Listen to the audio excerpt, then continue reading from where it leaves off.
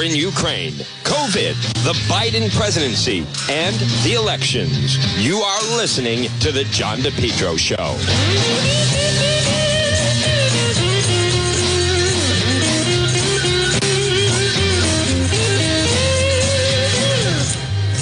Well, good afternoon. Right now it is 1:06, and you're listening to the John DePetro Show. It's AM 1380 and 99.9 FM.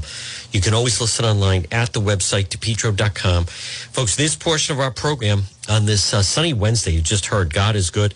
What a beautiful day outside. This portion of the program, folks, it's brought by the Lodge Pub and Eatery, 40 Breakneck Hill Road in Lincoln. A great meal right now. You are on your way. You're riding along 146, and you could pop in for a nice lunch at the Lodge Pub and Eatery, 40 Breakneck Hill Road in Lincoln. All right, I want to get you up to speed on all the news of the day. How about the fact there was a terrible situation in Philadelphia last night? 3 police officers. I want to see if I have some sound on that. They have a terrible crime problem in Philadelphia. The shootings are just unbelievable. I think it's right now. It's the top homicide. Most homicides are right now in the entire country. Right now, is in Philadelphia. So I also want to. There's a couple of stories we're looking at. I'm going to play. Mayor Fung was on Fox News. They did a nice story on his race, which is big. We're also seeing, but let me get to the Philadelphia thing. I just want to check that. Boy, that is really, really tough. Let me just find that. Philly cops. I think, right, weren't 3 police shot? 3 Philly cops were shot. Whew. Terrible. That is, SWAT was on location to serve a warrant. All right, I just want to get the details on this and see if we have some sound. I think we do. Philly SWAT. Yeah, 3 Philadelphia police officers serving an arrest warrant were shot and wounded. The suspect was killed. That was early this morning. Oh, okay. We do have some sound. Let me play this. 3 police shot and wounded. This is, let me hear a little bit of this. Okay. This is, within a few days, we had officers fired upon in East Division, and now we have officers that are shot. This is something that these officers sign up to do a job, is to protect and serve, but not to take gunfire. And at some point, it becomes enough. And I think we've already passed that point where it's enough. And we need that anger to resonate across the citizens of this city as well, because it's not a day that goes by that we don't either have a child that's shot or multiple people shot, because there are too many people that are out here carrying guns and they don't have consequences. And so some of these people need to be in jail. And that's the bottom line. And that's the consistent thing that we keep saying. And again, I'll leave you all to pointing the fingers, but the bottom line is that some people need to be in jail. And this is ridiculous. I mean, I don't blame them. See, this is where the judges are letting people out, the no cash bail. 2 of the 3 Philadelphia SWAT officers shot while serving a warrant, expected release from the hospital. The 3rd's undergoing further tests. All right, let's get to some of the more news of the day in local. I want to just see. I don't think that we're seeing that Governor McKee is. I haven't seen that he's doing anything today. He's certainly not doing a victory lap after that debate last night. Let me just double check. Let's see.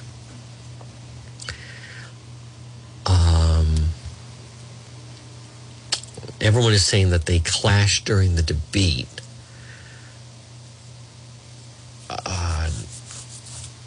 Let me also get to, what is this? Ted Nesi's mentioning a story in the Wall Street Journal about Emerald Square Mall. And North Attleboro's Emerald Square Mall, the little poster symbol of all U.S. malls, is in decline. And this is all about Providence Place. 1/3 vacant. Massachusetts Mall shows why regional operators are in a bind. I'll look for that. Well, maybe I can pull it up right now. 1/3 vacant. See, this. Why should Providence Place Mall get?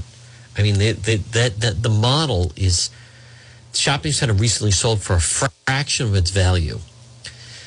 The only mall in this former manufacturing town, North Attleboro, recently sold for a fraction. Regional malls are sitting out a broader recovery in retail real estate. The previous, this is in the Wall Street Journal, the previous owner of Emerald Square Mall, 1 million square feet. I still remember when it opened. It was a huge deal. And features stores such as Victoria's Secret and Macy's. Defaulted on $94 million of debt in mid-2020. That marked the largest loss recorded on a loan secured in the last dozen years. The retail investment group, Shopping Mall Investment Company, that owns more than 5 dozen, recently acquired Emerald Square Mall for $29 million. They bought it. Listen to this, folks. The property was valued at $167 million in 2012. It was just sold for $29 million. Wow.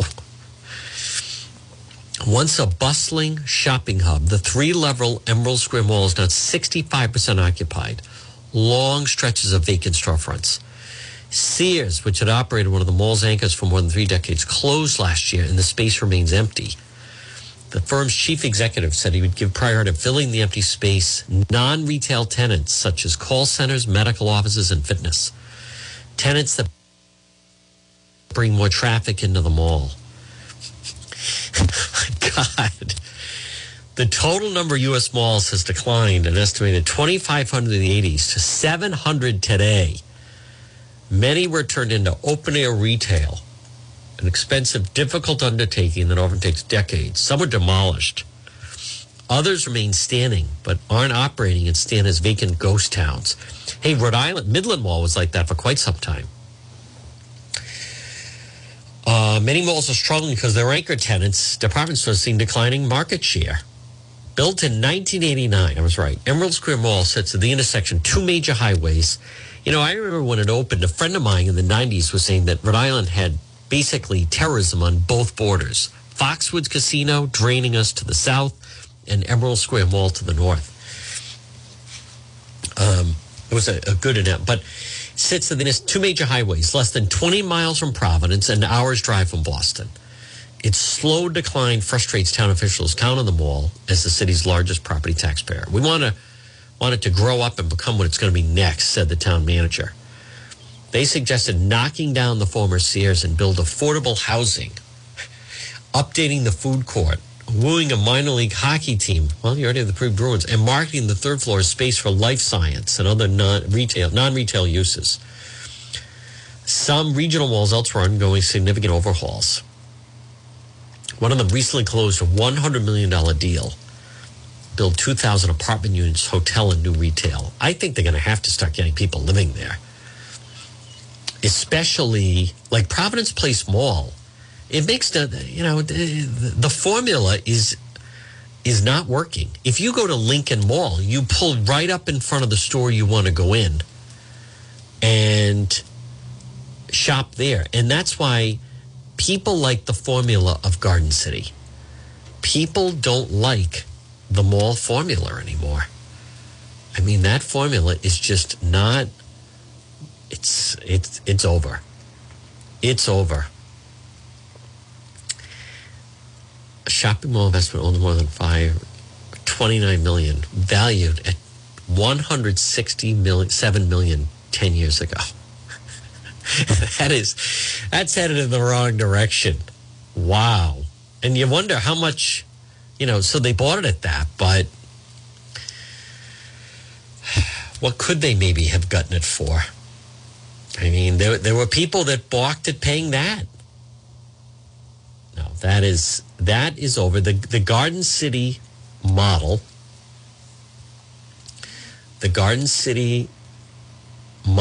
is, I believe that's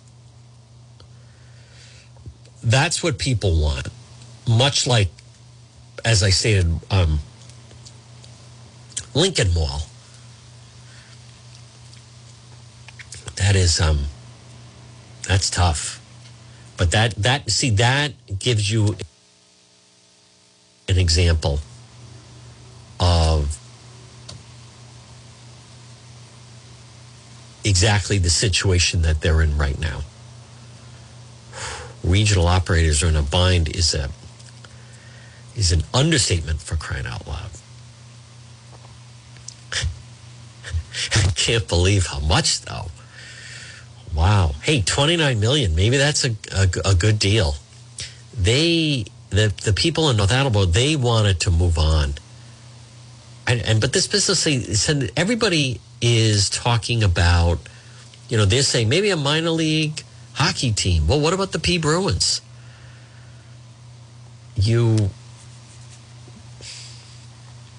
Everything can't be, and then where are they going to play? You need an ice rink's expensive, for crying out loud. So, all right, I want to get to Mayor Fung was on Fox News this morning with Dana Perino and Bill Hemmer. And very good appearance by him. They're also aware of his wife, Barbara Ann Fenton Fung. So, but the fact they're focusing on the race is interesting. Let me play this. Here we go. Support, but also the Republican Party thinks that you can win this race. What do you feel this morning?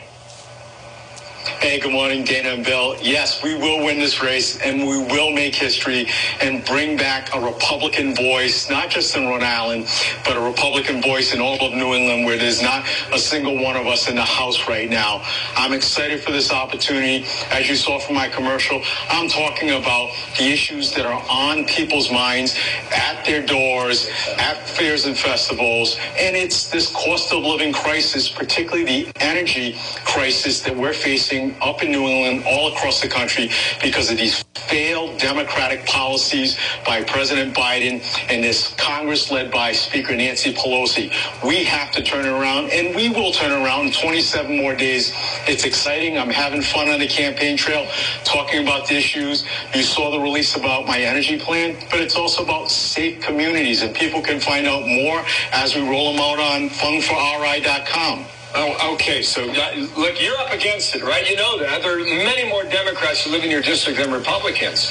But Rhode Island closes early in the night. If you were to win, you're like the canary in the coal mine, because you're going to forecast what's happening in many districts across the country.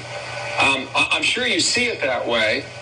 But what would explain why you would be able to have a fighting chance in a district where Republicans haven't won in years? I'm excited because, my opponent isn't talking about what's his plans to tackle this cost of living crisis, whereas I am.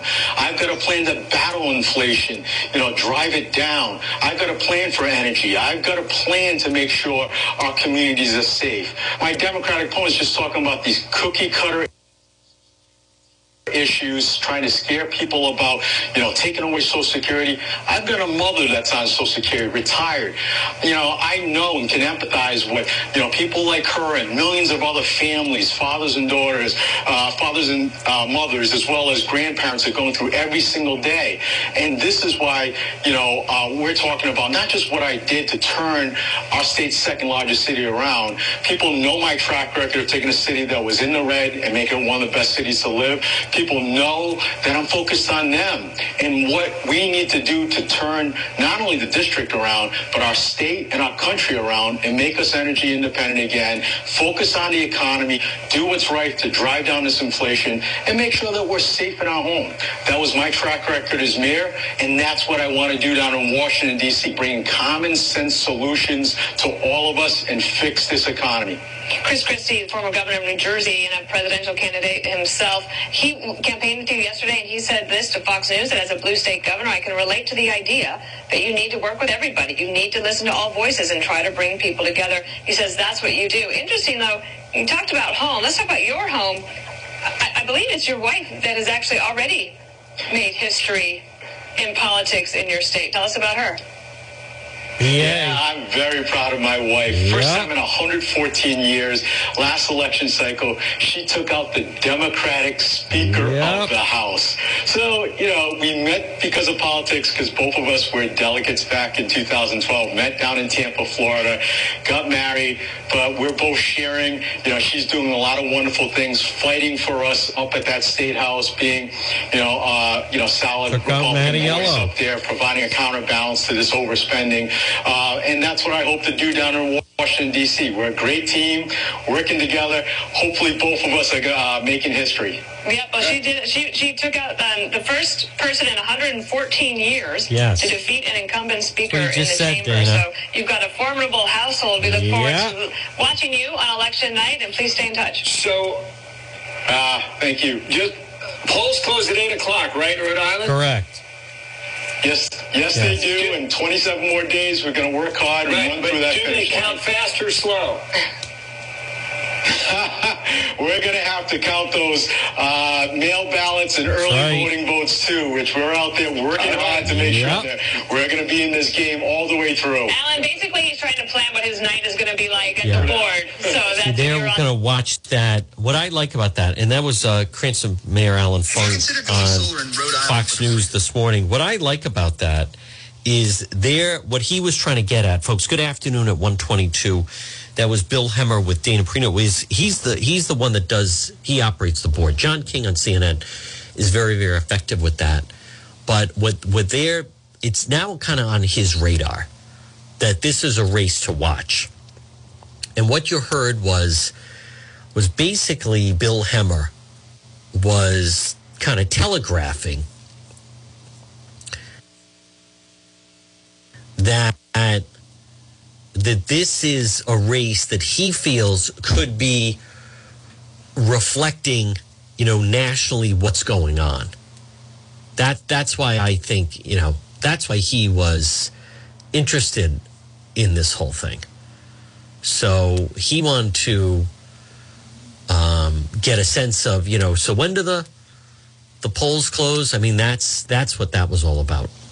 Folks, this portion of the John DePietro Show at 1:23 on this Wednesday, I can't stress enough again, Ashley Kalis, that was a really very impressive performance. It was not easy, and now she's going to turn around.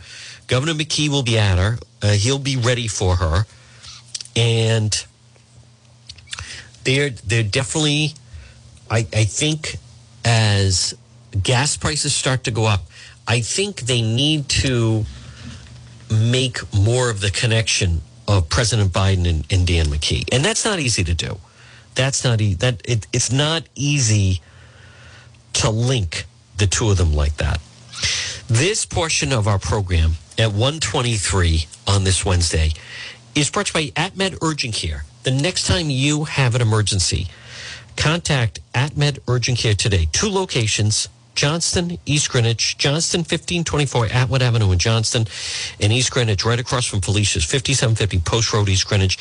They specialize in ambulatory medicine, comprehensive outpatient health care, families and their providers, cost-efficient health care alternative, hospital-based emergencies. It's AtMed Urgent Care, walk-in routine urgent care, minor surgical, orthopedic and trauma, work-related injuries.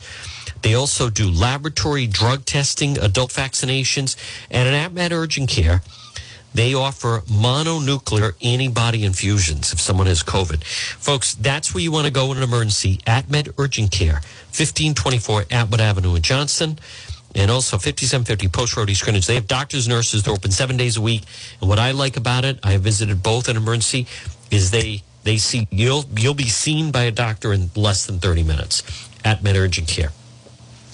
The more I think of it at 1:25 on this Wednesday, Governor McKee, I wonder how much him being governor, how much it has benefited him. I mean, we're never going to know the answer to that, but some of the things he's involved in, it definitely helped him win the primary. But at the same time, how people viewed him as this education lieutenant governor, former mayor of Cumberland, he has definitely taken on some baggage. Channel 12 has a piece. He's one of the least popular governors in the country. I mentioned this yesterday, but he's more popular than he was. He's more popular than he was. Some Ashley Kalus. Let's just look at the calendar right now. Today is Wednesday, October 12th. So early voting starts. They have another debate tomorrow night, but a lot of people are not going to really see that debate. So, but it's still it's the two of them at Rhode Island College, and early voting starts next Wednesday. So the question is, Ashley Kalus has 3 solid weeks. 3 solid weeks, including the rest of this week, to make her case. I'm pretty sure the Channel 10 debate is, let me double check. It's either November 2nd or 3rd. It's the final. Now that's towards the end. We don't know where the race is going to be. Governor McKee has agreed to 3 debates. So 2 television, and then he's doing the public radio debate with the Providence Journal. So I want to just, I want to see, I think Channel 10, I thought they had it posted when their debate is. And I just wanted to see if they included it in their story about the truck tolls. I'm going to play their story on it. Well, they don't. All right. Well, again, that is not a business-friendly. No, they don't even have audio. All right. Well, that's not a business-friendly decision. That is not Governor McKee announcing that he's going to appeal the decision on the truck tolls. That is not business-friendly decision. Now, I did a story, let's see, Monday night on the situation, right? Or was it last night? No, Monday night in Cranston, about that Governor McKee wants to put all these homeless in Cranston now with these pallet housing. And he's talking about starting off with 500. That's a lot. That's 500 homeless people he wants to ship to Cranston. So I did a story about it on Facebook Live, and now Channel 12 did it. I want to hear the Channel 12 story on this. I'm unaware if some people are in favor of this. City Councilman Matthew Riley sent a letter to Governor McKee in opposition after the mayor, Ken Hopkins, revealed that a member of McKee's team had floated the idea of using the space for that purpose. 12 News reporter Alexandra Leslie got answers on what was discussed and joins us live in studio with the details, new at 5. Last month, McKee's office announced $3.5 million would be awarded to 6 community organizations that would add 231 beds to the statewide homeless shelter capacity. The governor said at an unrelated event this morning that a proposal to add pallet shelters at the Pastore complex, though, was not accurate. In late September, the Department of Housing said it expected to announce further awards related to shelter expansion in the coming weeks. Governor McKee said today that it would not include adding pallet shelters, but that his administration was looking at all options. Yeah, some of them are being embraced and others aren't. So we need the assistance of the municipalities. A statement from Rhode Island's housing secretary goes on to say while there are no current plans to install such units at the Pastore Center in Cranston, it was one of several potentially suitable sites we have visited to explore the feasibility of utilizing pallet shelters. All discussions with municipal officials in Cranston and elsewhere have been preliminary and no decisions have been made.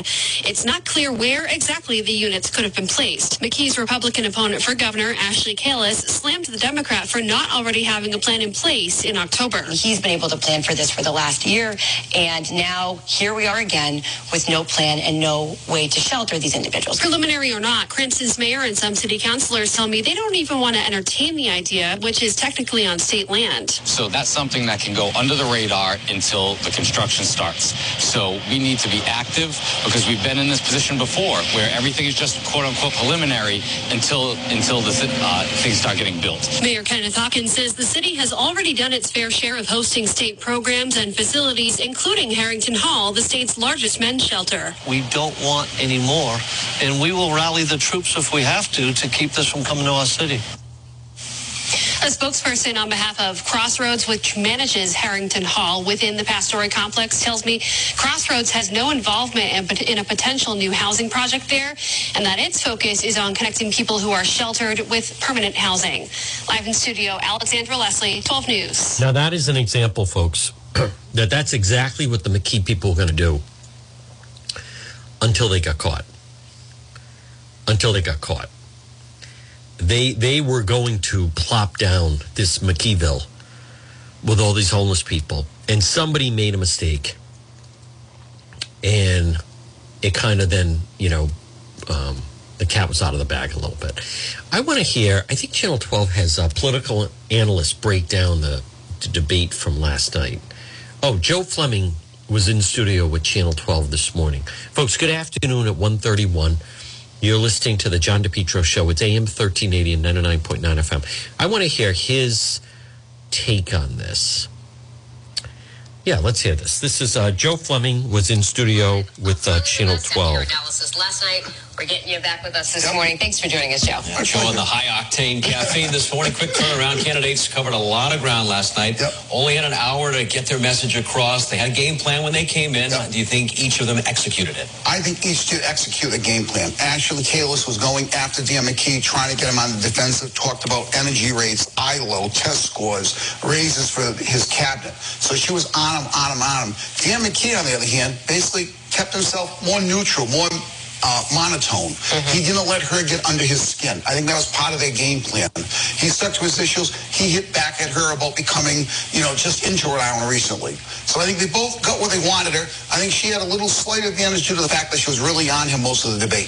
I think it's pretty clear that Rhode Island voters have spoken saying, the cost of living is their top concern without a doubt. So the candidates did talk about the electric rate increase that's taking effect. So who do you think made the better argument about how Rhode Islanders could be helped through this higher bill crisis here? Obviously, Rhode Islanders love to see the rates not go up. And she's saying there's ways to do that. So I think people respond to that. Dan McKee, on the other hand, saying, look, we're taking step A, B, C, and D already to control the rates. We want to take even more. So they both made their case on what they're trying to do. But I think, when you're saying you're going to stop the increase overall, that's more appealing to the voters. All right, Joe. So this is Ashley Kalus' first attempt at a run for a public office. A few times last night, the governor said she doesn't understand how things work, referring to the state budget, setting the electric rates.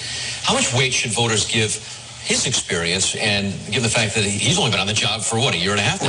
Right. He's been a former lieutenant governor, former mayor, so he knows the inner workings of government. A first-time candidate who has never held public office isn't going to know all the inner works of government. But people don't always take that as the main reason why they're going to vote for them. Sometimes they think experience is important. Other times, they just want to see a change. They want somebody who can come in there and shake things up. That's what she's trying to come across as, a person who can shake things up. All right, so early on, Ashley Kalus, we're talking like the first time that she spoke last night. She went after the governor on the FBI investigation into that controversial contract awarded to ILO Group regarding education. We also heard that from the governor's opponents in the primary as well. So does that line of attack seem to be really resonating with voters? Right now, I don't think it really has, because it was tried in the primary. It didn't work in the primary. It's being tried again right now. I think what Ashley Kalus thinks is that's an issue that can get under Dan McKee's skin, and you can rile Dan McKee on that issue.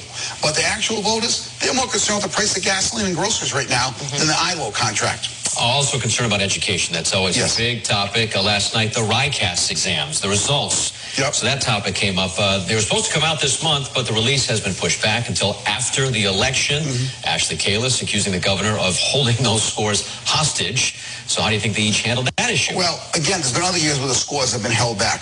The one thing Dan McKee did say was, look, I expect the scores to be horrible. It was another COVID year last year, so we're not going to have good scores. She's trying to get out there knowing the scores are going to be bad. She can use it as an issue. So she's going to keep pushing that over the next 3 or 4 weeks that the scores should be released. But again, no one thinks the scores are going to improve. They know they're going to be really low because of COVID. So, they both have their points. All right. Speaking of points, McKee is up about 10 points in the latest poll, so it should be interesting to see what happens over the next few weeks. Yes, there's been 2 polls up now. He's up by 10 to 13 points in the polls. She has to do a lot of work in the next 4 weeks in order to close that gap. It's not an easy gap to close. He's doing extremely well in District 1, so that's going to be a key. All right, Joe. You're awesome on 5 hours sleep.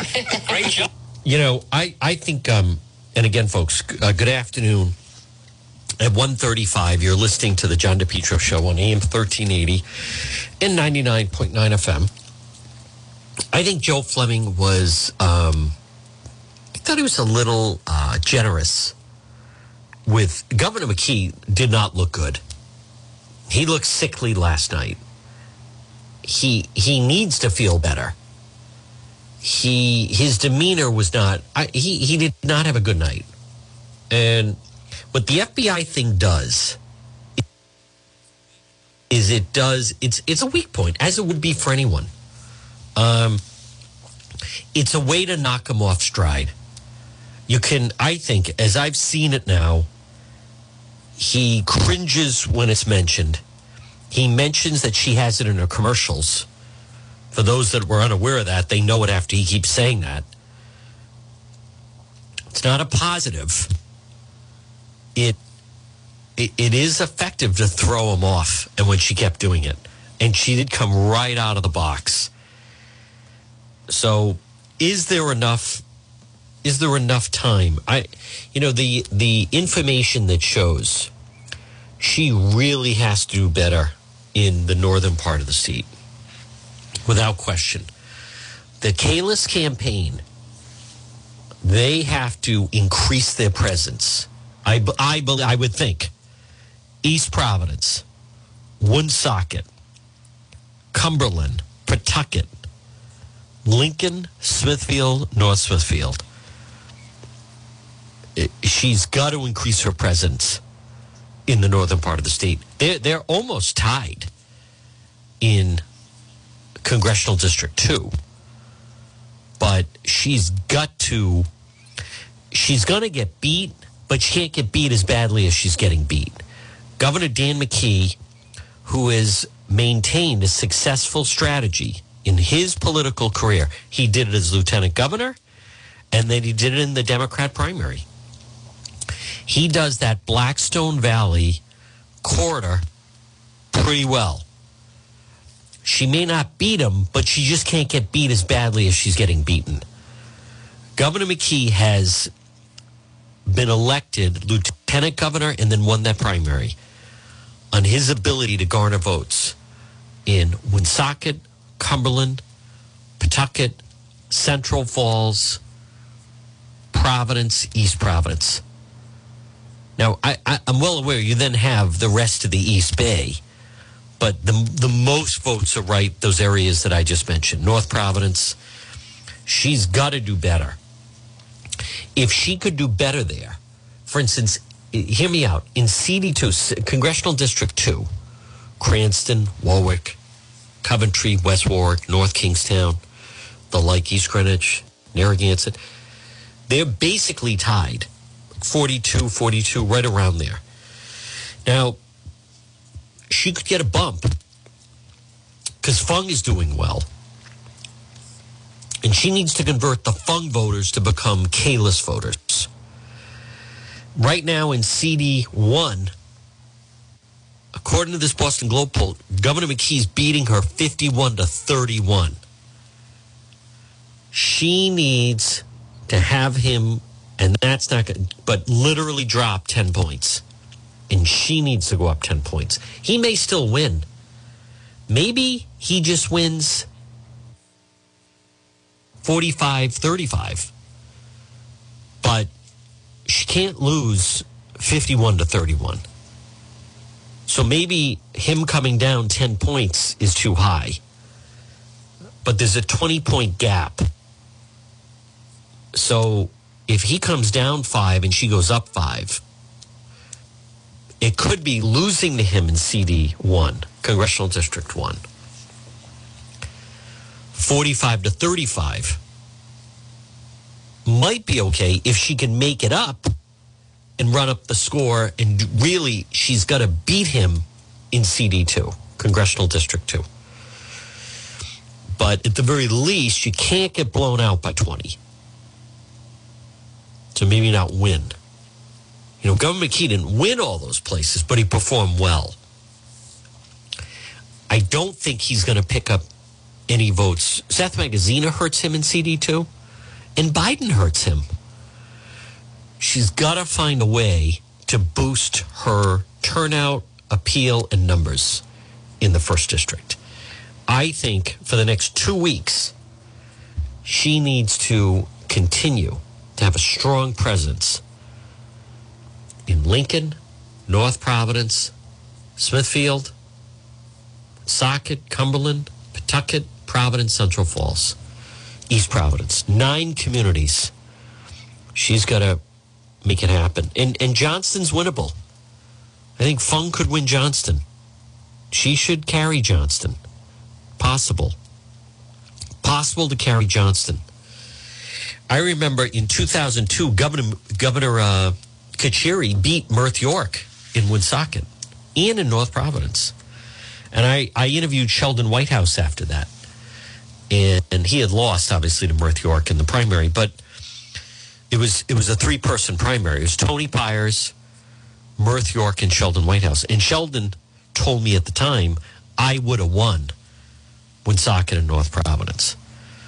She lost those 2 areas. Folks, right now at 1:41, and I'm going to touch on something else in just a moment that's important.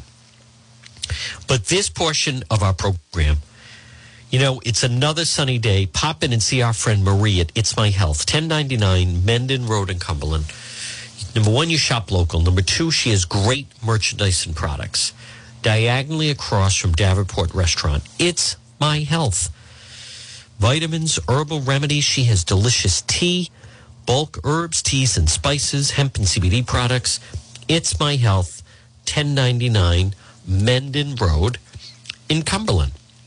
Now, at 1:42, a problem. By the way, all hell is breaking loose in Russia and Ukraine right now.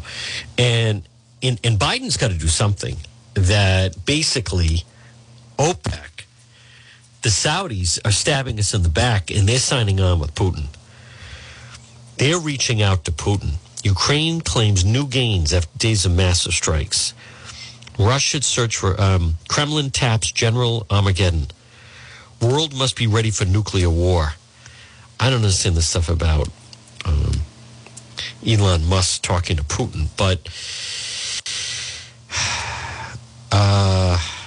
let's see. Wholesale prices rise more than expected as inflation stays hot. Wall Street fear gauge flashes another warning. Demand for riskier home loans high as rates soar. That whole thing with Tucker Carlson and Kanye West, that does not sound positive. He said some pretty questionable things they edited out.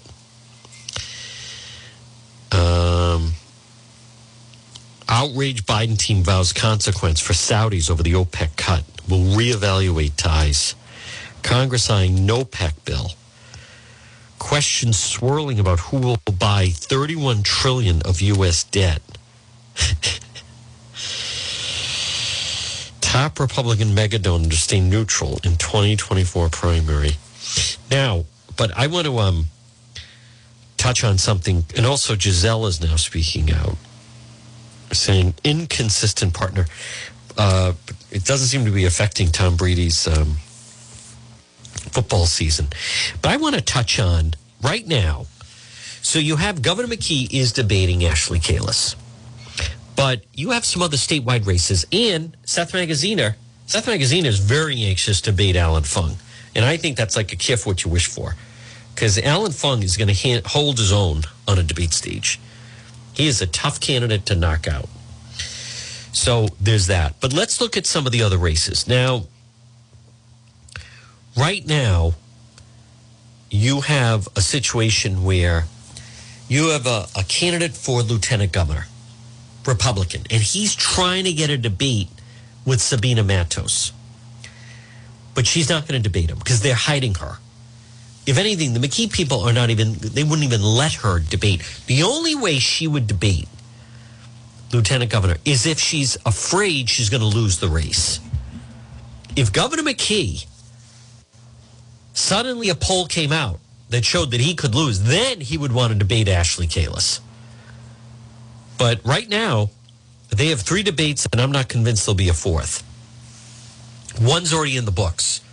There's 2 debates left for governor. Now, you also have the general treasurer race. I don't know what's going on with that. That's what's called a down ballot race, and it's tough to get attention on. You have Secretary of State, our friend Pat Cortellessa, trying to get more debates. And then you also have Chaz Kalenda is running against Attorney General Pino Neronha. And again, I don't think Neronha's giving him one debate. So, but here's the situation, and it's different for every office. If you're running for office, I think here's what doesn't work is you just keep saying that the person won't debate you. It doesn't work. You have to make people care about the race, and you have to draw out your opponent.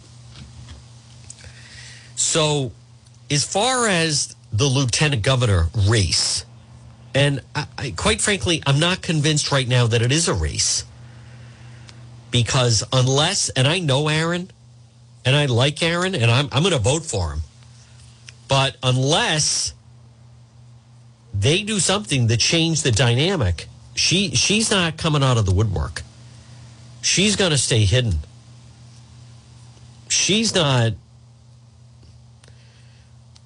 I don't think she has any intention of, as far as in the lieutenant governor, Sabina Matos, she is, it needs to be flushed out that I think that she, in essence, number one, she doesn't have leadership ability. She also wanted to defund the police on the Providence City Council, but she has trouble with English as her second language, and that's why they don't want her to debate. I'm not being mean, and it's not racist. I'm just pointing out facts. She has struggled. So they need to do something, but the only way, you can't just keep saying she's not going to debate. You got to kind of flesh her out a little bit. You have to, and I'm not saying it's easy, but you need to cause a reason for the media to care about the race. The media wanted to cover the race. She needs to take a hit. And then and only then, I think, could you try to get where if they felt they were in danger of losing, they would put her out there to debate. But if you just keep saying, my opponent won't debate, that they're not going to. That's not going to work. Now, I want to play for you. This was on NBC News last night. There's a really very interesting race going on for Senate. Dr. Oz is on the heels of this lieutenant governor of Pennsylvania, John Fetterman. Fetterman agreed to sit down with this reporter from NBC News. I want to play the audio of this because it's really remarkable to listen to. Read our questions as we ask them. And Lester, in small talk before the interview, without captioning, it wasn't clear he was understanding our conversation. The guy, he can't hear. Can voters trust that you will be able to do this job on day one? Listen to this. Yeah, of course. This is Pennsylvania Democratic Senate candidate John Fetterman's first in-person sit-down interview since a stroke sidelined him from the campaign trail for months. That auditory processing where I'll hear someone speaking, but sometimes I'll be able to be precise on what exactly that they're saying. I use captioning. His campaign required that he be allowed to use a transcription program on his computer during our interview. I always thought I was pretty empathetic. Emphatic. I think I was very, empathetic. That's an example of the stroke. Empathetic. I always thought I was very empathetic before having a stroke. But now after having that stroke, I really understand, much more kind of the challenges that Americans have day in and day out. So you say you're on the road to full recovery, but right now, voters really have to take your word for it. We've asked for your medical records. We've asked to have a conversation with someone from your medical team to interview your physician. You've declined those requests. Why? That shows what she's saying. That's why it's a delay. I feel like we have been very transparent in a lot of different ways when our doctor has already given a letter saying that I'm able to serve. and to be running.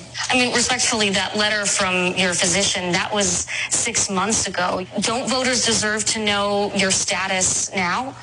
Being in front of thousands and thousands of people and having interviews and getting around all across Pennsylvania, that gives everybody and the voters decide, if they think that it's really the issue. Polls show Fetterman's lead is shrinking against Republican Dr. Mehmet Oz. It's now a toss-up race that could determine control of the Senate. Republicans focusing on crime. In particular, Fetterman's votes on the parole board. Fetterman says he's trying to get as many criminals out of prison as he can, including votes in favor of paroling convicted murderers. Are you soft on crime?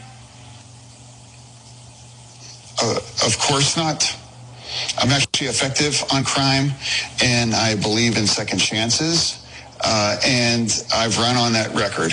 Meanwhile, Fetterman going after Dr. Oz on abortion rights. Dr. Oz likes to make fun of me that I might miss a word, but, he's missed, 2 words, and that is a yes or no on the national abortion ban. If you're going to be our next senator, you have to give the answer. Lester Fetterman told us he is committed to debating Dr. Oz on October 25th, where he will also be using closed captioning. That is, again, what I found most dramatic about that is the part where he can't have a conversation. I bet they must have been livid that the reporter even mentioned that they were trying to have a conversation with him prior to the interview, that it was clear that he could not understand what they were saying. You know what else I just saw? ABC6 has a story. William Sequoia, suspected of several bank robberies in Boston, Fall River, previously told an officer that Ben Affleck made a movie in which the main character was based on him. He was also on Caught in Providence. I've never heard of this guy before. Surveillance photo of William Sequoia appeared on Caught in Providence, robbing a bank. Happened September 26th on Rodman Street in Fall River. Bank employee told a man wearing a white man, face covering, approached the teller demanding money from the cash drawer. The man, identified as William Sequoia, left the bank with an undisclosed amount. The sergeant said the major crime shared photos in hopes of identifying them. An officer from Special Operations identified key characteristics resembled a man that they were familiar with. He recalled him. A male told him that Ben Affleck made a movie, The Town, which the main character was based on him. He had also been on an episode of Caught in Providence. The officer watched several episodes able to identify him. So he was arrested that day by the FBI. So this guy said, "Hey, yeah, I was on Caught in Providence, and that's who Ben Affleck is talking about in the movie The Town." And then as a result of that, they go back, watch it, and then they peer it up, and it turns out that it is the same guy. Wow. A member of the what was the email I just got? Let's see. I'm living with Woonsocket, maybe, and I know no one's supporting McKee. Well, yeah, but it can't be that no one, I mean, that's like the people that say, I've never been called for a poll. It doesn't mean that there's no poll. She's not polling well in the Northern District. She needs to spend more time up there. I'm not convinced she's going to win, but she needs to not get blown out the way she's getting blown out. She needs to figure out a way her numbers need to go up. So I never, these people that, how about that? Robert Kraft donated $50 million to Massachusetts General Hospital. This business of, no one I know is voting for the person. Well, I mean, that doesn't mean anything. Then you're not interacting with people who disagree with you. So I've had people, no one I know is voting for Lorza. Yeah, and he was just elected mayor twice in the city of Providence. It's, let me say this. Another national forecast shift its rating. Crystal Ball now calls Fung a toss-up. We find it increasingly difficult to justify a Lee's Democrat rating in a district. He now has led a couple of recent polls. Both sides are spending money. So that's another. There's all kinds of these national polls. Crystal Ball is apparently another one. And 4 weeks to go. And they're changing some ratings. CD2, the Langevin seat, old rating leans Democrat. They've now put that to toss-up. And just to give you an idea, in Colorado, they had leans Republican. They moved that to toss-up. In Wisconsin, they had leans Republican. Now they have likely Republican. What Mayor Fung wants the shift to become is likely Republican. Some, for instance, this crystal ball, they do gubernatorial rating changes. Old rating, likely Democrat. New rating, safe Democrat. I don't think Fung is ever going to get safe Republican. I don't think so. The titles they use are like leans, likely, safe, likely. So, for instance, I'm looking at some of the other districts. They had likely Democrat, now it's safe Democrat. Leans Democrat, likely Democrat. Safe Republican, likely Republican. And these Senate races, I don't think they've changed any of those. If Oz can pull off Pennsylvania, that's big. That guy, Fetterman, is not up to the job at all. So Fung is going from, that had been lean Democrat to now toss-up. So that's a positive because others have gone from toss-up to lean Republican. But there have been two polls now. Two polls of this. That's interesting. With the two polls now that show Fung leading in that. Biden job approval, 55% disapprove. They've got to do something. I mean, that needs to be. Ashley Kalus has got to do more to tie in Governor Dan McKee with Biden. And if they can tie in any Republican to President Trump, then I don't understand why it's so difficult to tie in both Seth Magaziner and Governor McKee to tie them in to President Biden. But on this Wednesday, October 12th, the Fung Magaziner race is right now leaning Fung. He's in a very good position. First debate next week. Ashley Kalus, we're going to see. We need to see more polls. But last night, she basically came out and said, hold on, this race is not over. Folks, it's John DePietro. I will be doing Facebook Live later. In the meantime, enjoy this beautiful Wednesday. You can reach me on the website, DePietro.com. Thank you to JR. And stand by for the 2 o'clock news.